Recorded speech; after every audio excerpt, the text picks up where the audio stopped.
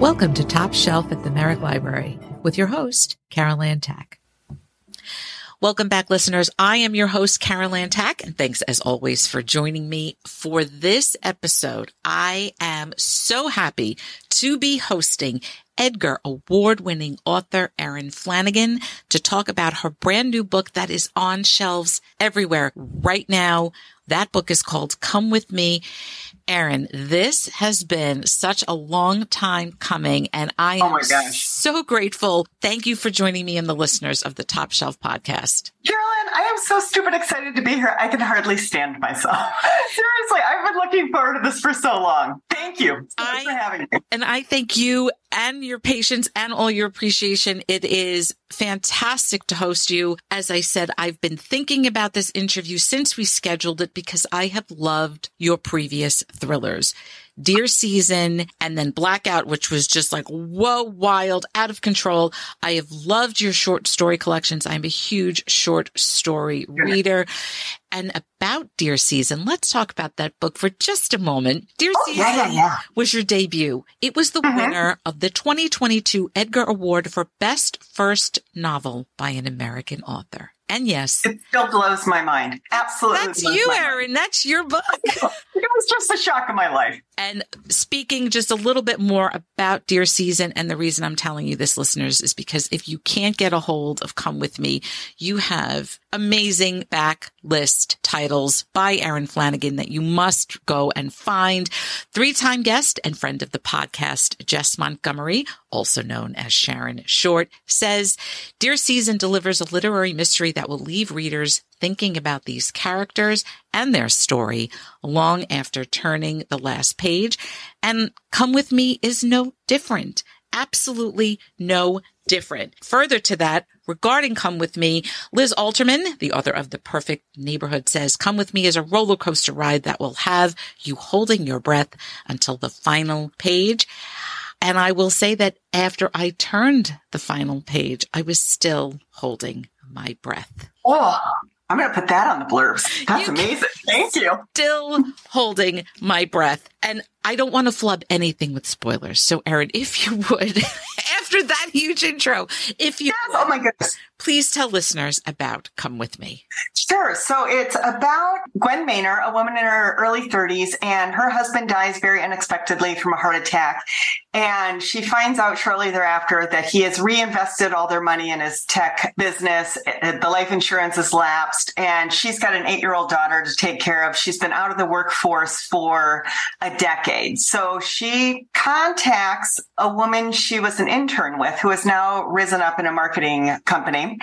And she calls her and says, hey, any chance I can get a reference? They talk a little bit. And this woman, Nicola, says, you know what? I bet I can get you an interview. Gwen ends up moving back to Dayton, Ohio to be Nicola's coworker, finds out her mom, who she thought would be a caregiver, is now in failing health.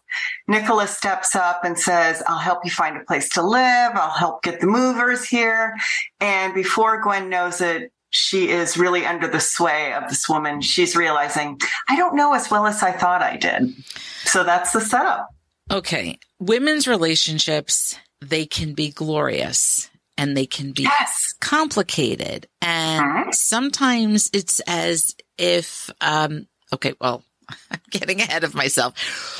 But before I get there, tell me about the inspiration, because that is the one question after I finished that last page and finally did take a breath. I thought to myself, where did this inspiration come from? Well, personally, I'll say I've run the gamut of those female friendships that I think a lot of us have, from the super supportive to the complicated to the, oh no, maybe this is not the match that I thought it was. But I love that this book actually came out of the great friendships I have now. I had a novel idea that was rejected the night before I was supposed to go to a writing retreat with my girlfriends at my sister's house. We call it the Hanson House Writing Retreat.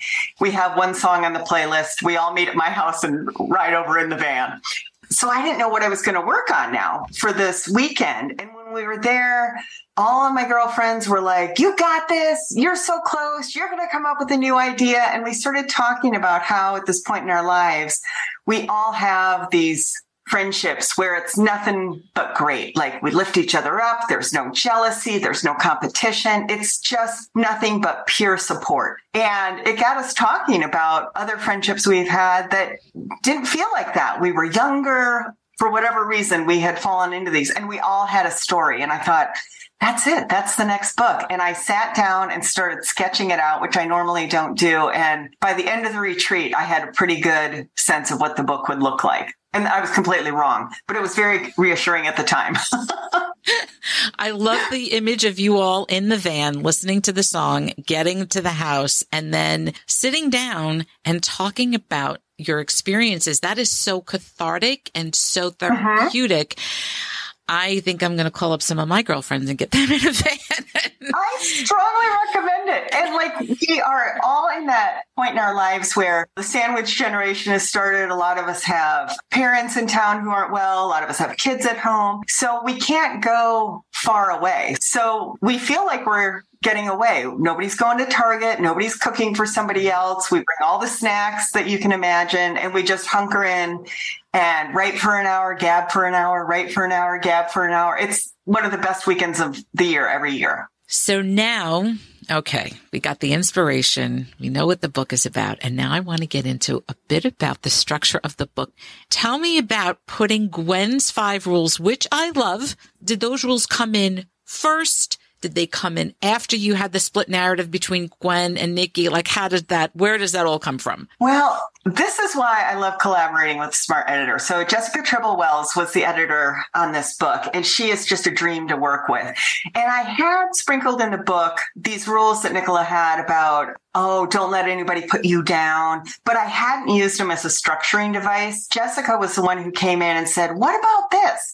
What if we structure it this way and build the book around it? And I was like, well, that's a great idea. And so it all changed with her. But what was interesting to me about writing the book, and this kind of ties to the structure, was I knew from the beginning I wanted Gwen to be kind of our main character, but I wanted to see Nicola throughout too, and how she's kind of processing what's happened. I had to write her 3 times before I figured it out. The first time I wrote her, a lot of it was her interiority, thinking about what she thought of things. And then I was like, well, it would be way funnier and more interesting if she just says these things. So then I wrote it where she was more herself on the page, but it felt a little bit like she was turning her mustache. And it was only when I went back and started exploring Nicola in the past and her childhood that I figured out, this is who she is. This is why she wants to be in a relationship like this.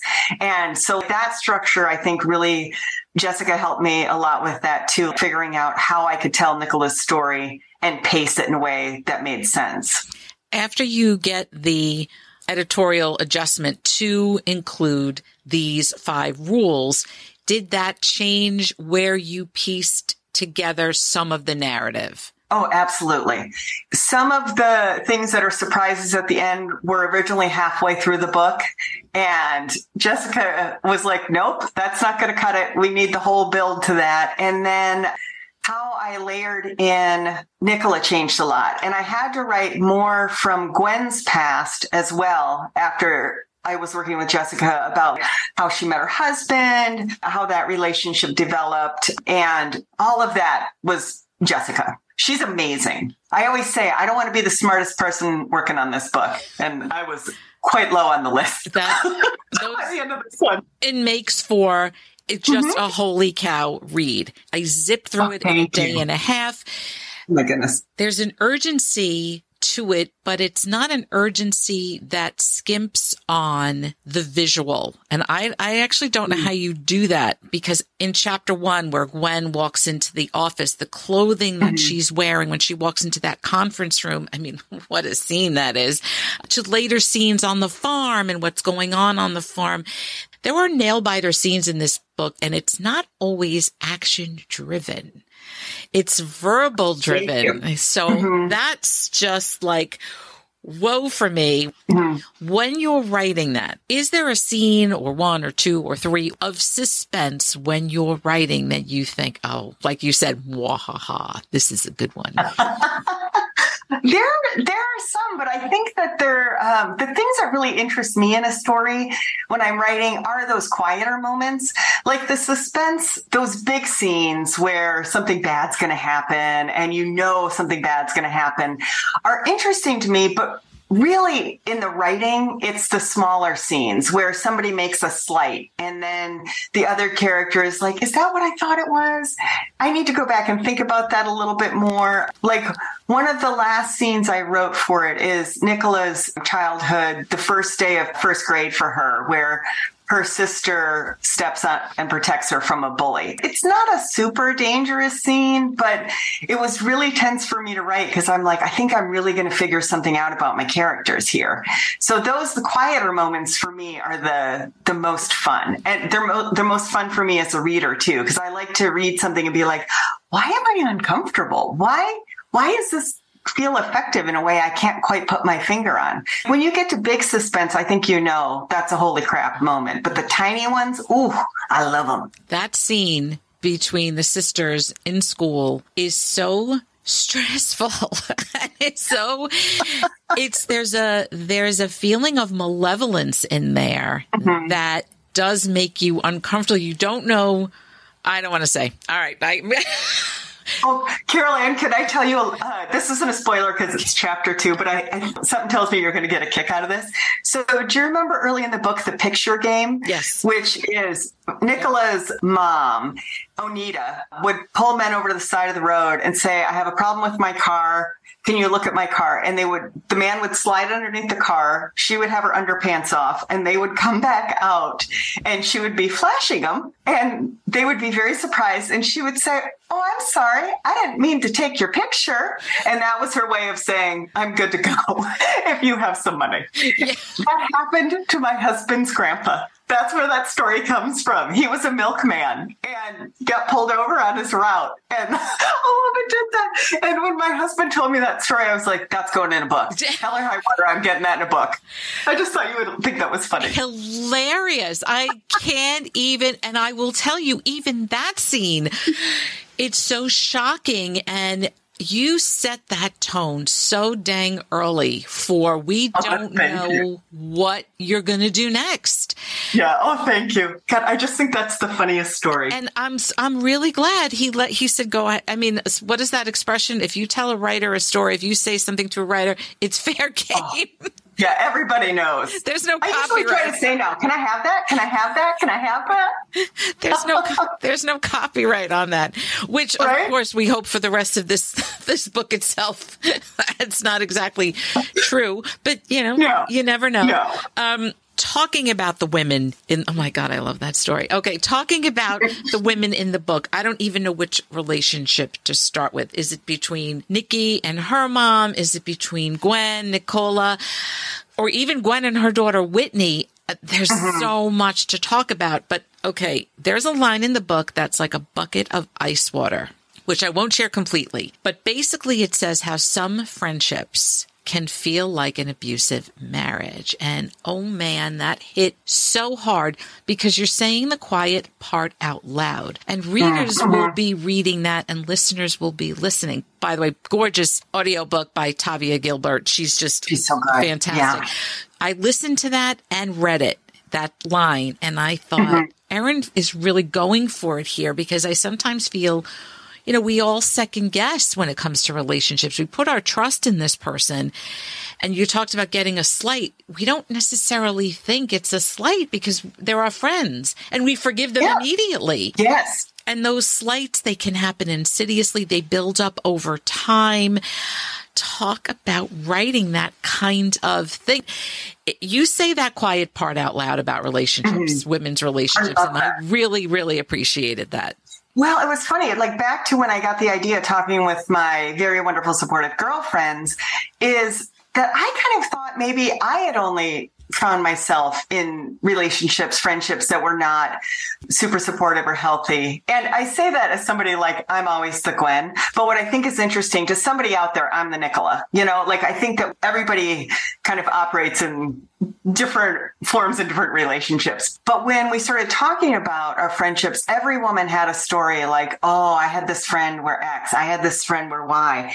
And I hadn't realized I felt bad about those relationships because they weren't something we really talked about, because it is like an abusive marriage in some ways. And again, I've had nothing like Gwen and Nicola, right. But this is all fiction. But I think that we talk about domestic abuse in marriages, but we don't talk about them in friendships. So we don't really know that that's going on. But it does feel that way. It does feel like this is something I can't get myself out of. And so I wanted to look at like, what is that really like? And what if it keeps getting worse? And so I'm glad that resonated. I'm glad that that felt like something you knew. Then you give us redemption on the flip side, like your friends going off to do this writing retreat. And one of the sentences you give us, which made my Sunday sentence this past weekend on Twitter, there was a whole network of women out there doing their best to keep each other safe. And I totally believe that. I really think that. I think that one thing that made me nervous about writing about female friendships in this way is that I really do see women uplifting other women. And Blackout is very much, all the women there are there for each other and positive role models for each other. But I do think there's this other kind of relationship that I was curious to explore. But I hope, beyond that, we see there are still other women who've got your back all the time. And I love that. You don't always think it. Yeah, no, they're all out there. And that's, again, why I wanted to write a book about where it was kind of a toxic female friendship, because I think we all need to see we're in them and we can talk about them. It's fine. But I think like in a romantic relationship, there's a support system there. We have a way to get out. But friendships, it's something different. And I was single. I mean, really single till like my mid-30s. I didn't have like a really important relationship until then. And so it was all women. It was all those female friendships. They were the people I called in the middle of the night. They were the people that I went on vacation with.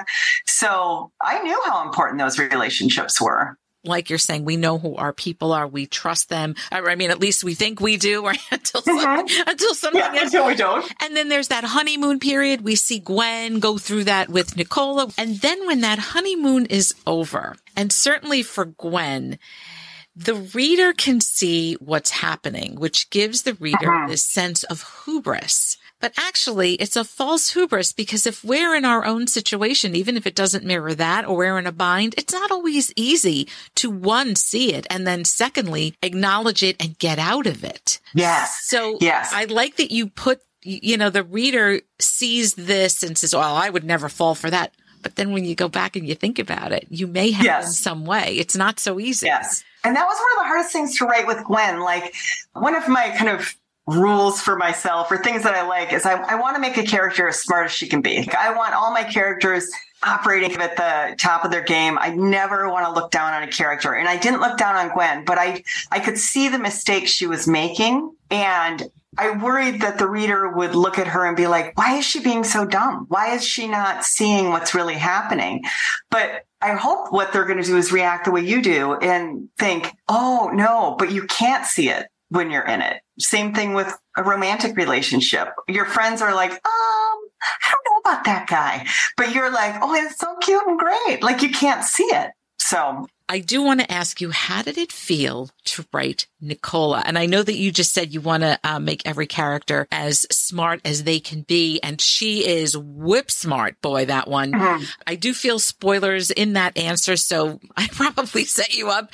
But how was it writing her? Because she is great on the page. Oh, thank you. She was balls out fun to write. I just loved her. Yeah. Like I said, it took me 3 rounds to kind of crack the code on her and figure out who she was.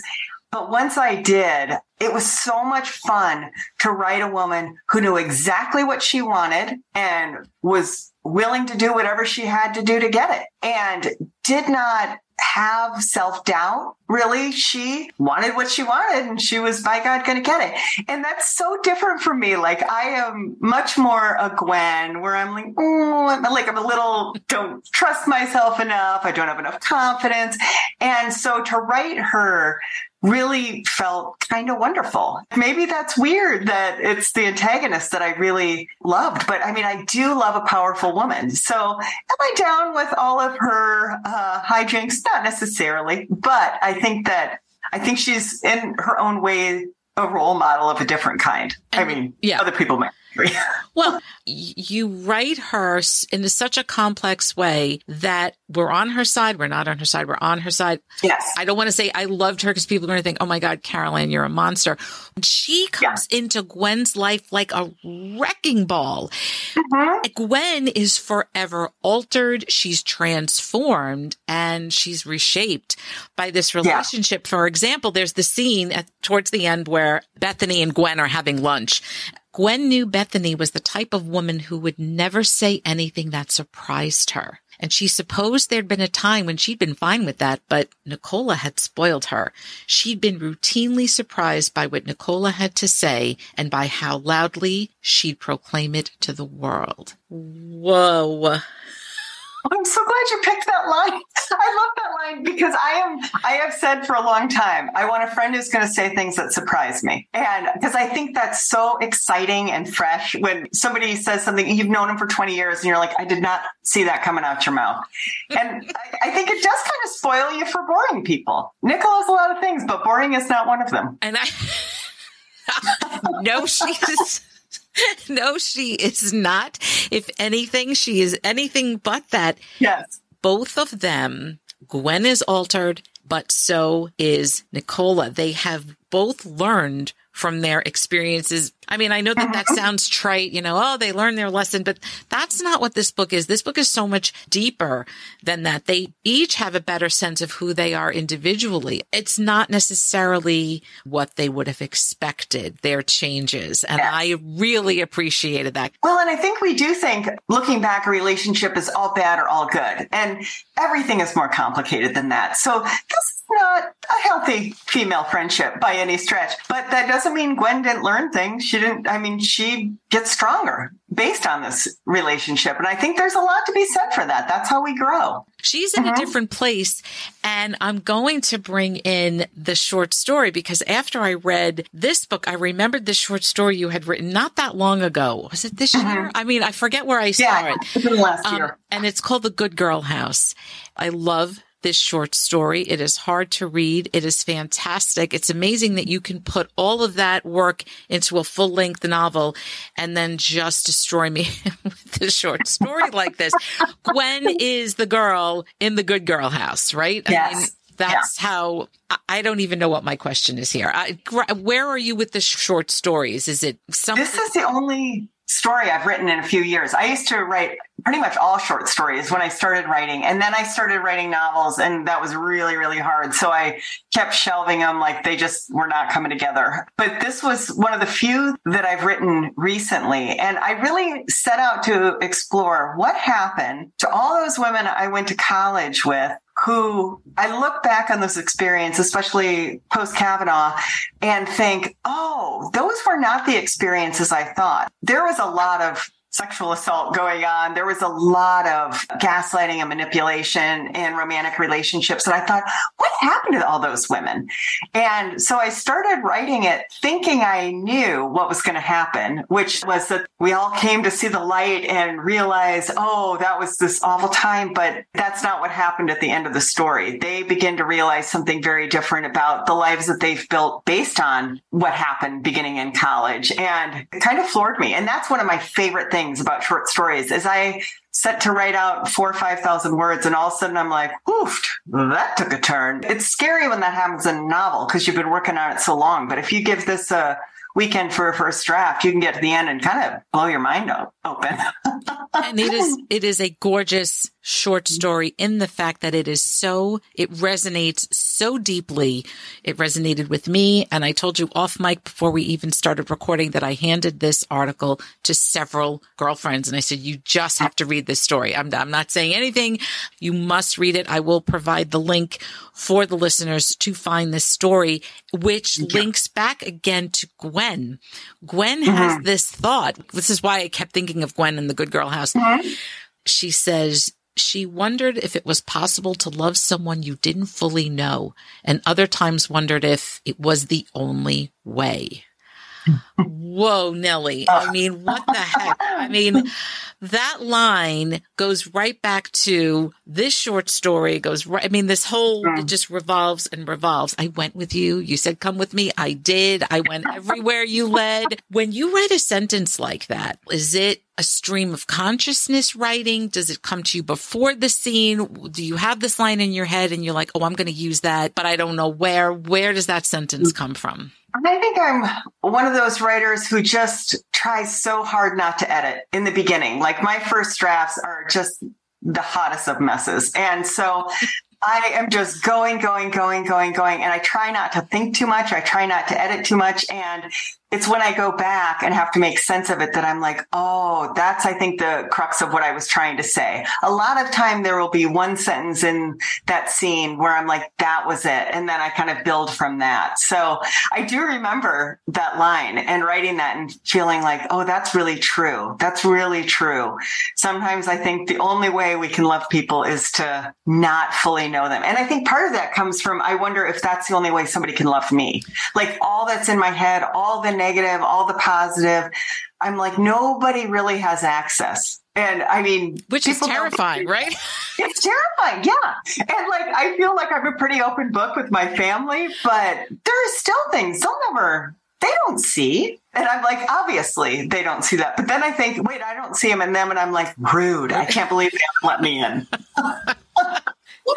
And Gwen has to buy this. When she finally gets this realization, and you mentioned it at the top, so it's not a spoiler. When she finds out all these things about her husband, she puts that blinders on. And again, back to the Good Girl House. He's going to take care of me. This is why we get married. This is why we do these things, et cetera, et cetera.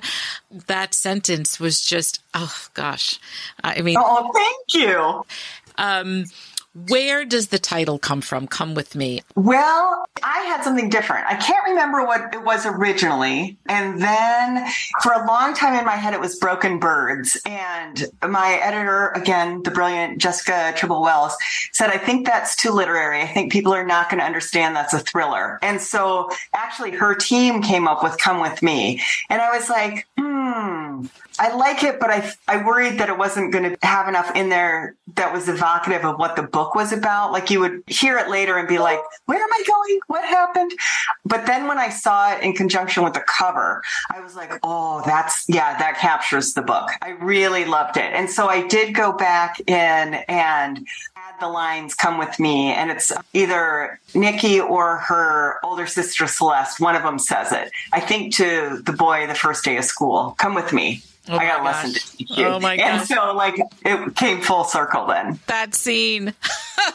I wish I could be a fun one. A fly on the wall when that scene happens. You hang out, as you mentioned, with some fabulous authors, and I am only familiar with you and two others, and I don't know the rest of your group, but the two that you do hang out with, I call that trifecta of talent. So you had a trifecta of thrillers. I think of the people in your group, the trifecta of talent, Sharon Short, whom I just adore, and then Katrina Kittle, who I sure hope to host for her brand new book at some point. You dedicate, which is so wonderful. Oh my God, it's amazing. You dedicate the book to Sharon, Katrina, Christina Consolino, Meredith Dench, and you surround yourself with this amazing group. I can only imagine all of you going out to dinner, what that conversation is like. Do the restaurant people come over and say, hey, you guys got to keep it down? Like, calm down, ladies. Yeah. No, it is one of the greatest joys of my life to have found these women. They're all so talented. They're all so supportive and wonderful. Like, just what a gift. I love it. And they're all just hanging out in Dayton, Ohio. Like, what the hell? I just am like, I feel like I could have gone across the globe and not found better women. And I love that you guys all share ideas with each other. So anything you can share with us about what you might be working on next? It's been a crazy summer. I've been so busy promoting Come With Me, but I keep trying to find the right idea. And because I am much more of a pantser, it's like write 20,000 words, figure that's not working. Write 30,000 words. Nope, that one's not a go. I'm at about 25,000 words on the new one. Feeling good about it, but we'll see. Like, it's funny because my husband is a musician and he's like, oh, you're doing scales. It's great. You're keeping in shape. And he's like, you've got to be writing something. Might as well try and write the next one. If it's not a go, you'll start a new one. He's like, but this is not wasted work. This is all you're doing scales. You're keeping yourself limber. So that's what I'm doing right now. I'm doing scales. I love hearing that. Me too. That helped a lot. Anything you can share about what you're reading, what you recommend to our listeners? Oh man, I tell you what, Caroline, I have had the reading streak of my life this summer. I don't know what happened. It's been banger after banger. I read Laura Lippman's Prom Mom. I'm reading S.A. Cosby's All the Sinners Bleed. Oh my gosh, that book is just... Oh, it's killing me. It's so good. So good. Yellowface by R.F. Kuang. I have some questions for you, right, by Rebecca Mackay. Like, you name it. Everyone I've read, I can't read a bad book. Oh, Megan Abbott's. I could not find a bad book this summer. And like, I love books, but like to have that many in a row has just been like, oh, it's the streak of my life. Listeners, I will put all of that information on the podcast page for this episode.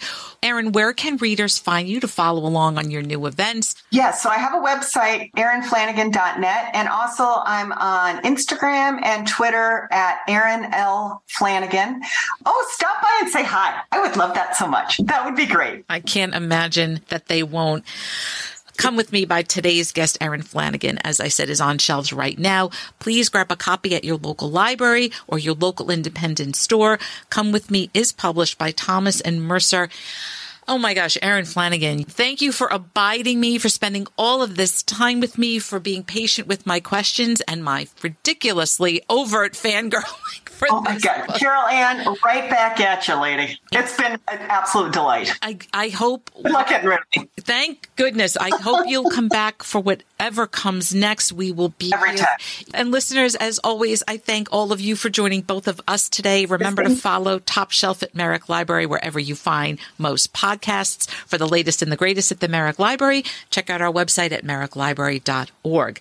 Thanks to Merrick Library Director Dan Chusmere, Assistant Director Diane Bondi, and the Merrick Library Board of Directors for getting us off the ground and on to the airwaves. Until the next time, remember to keep us on your top shelf.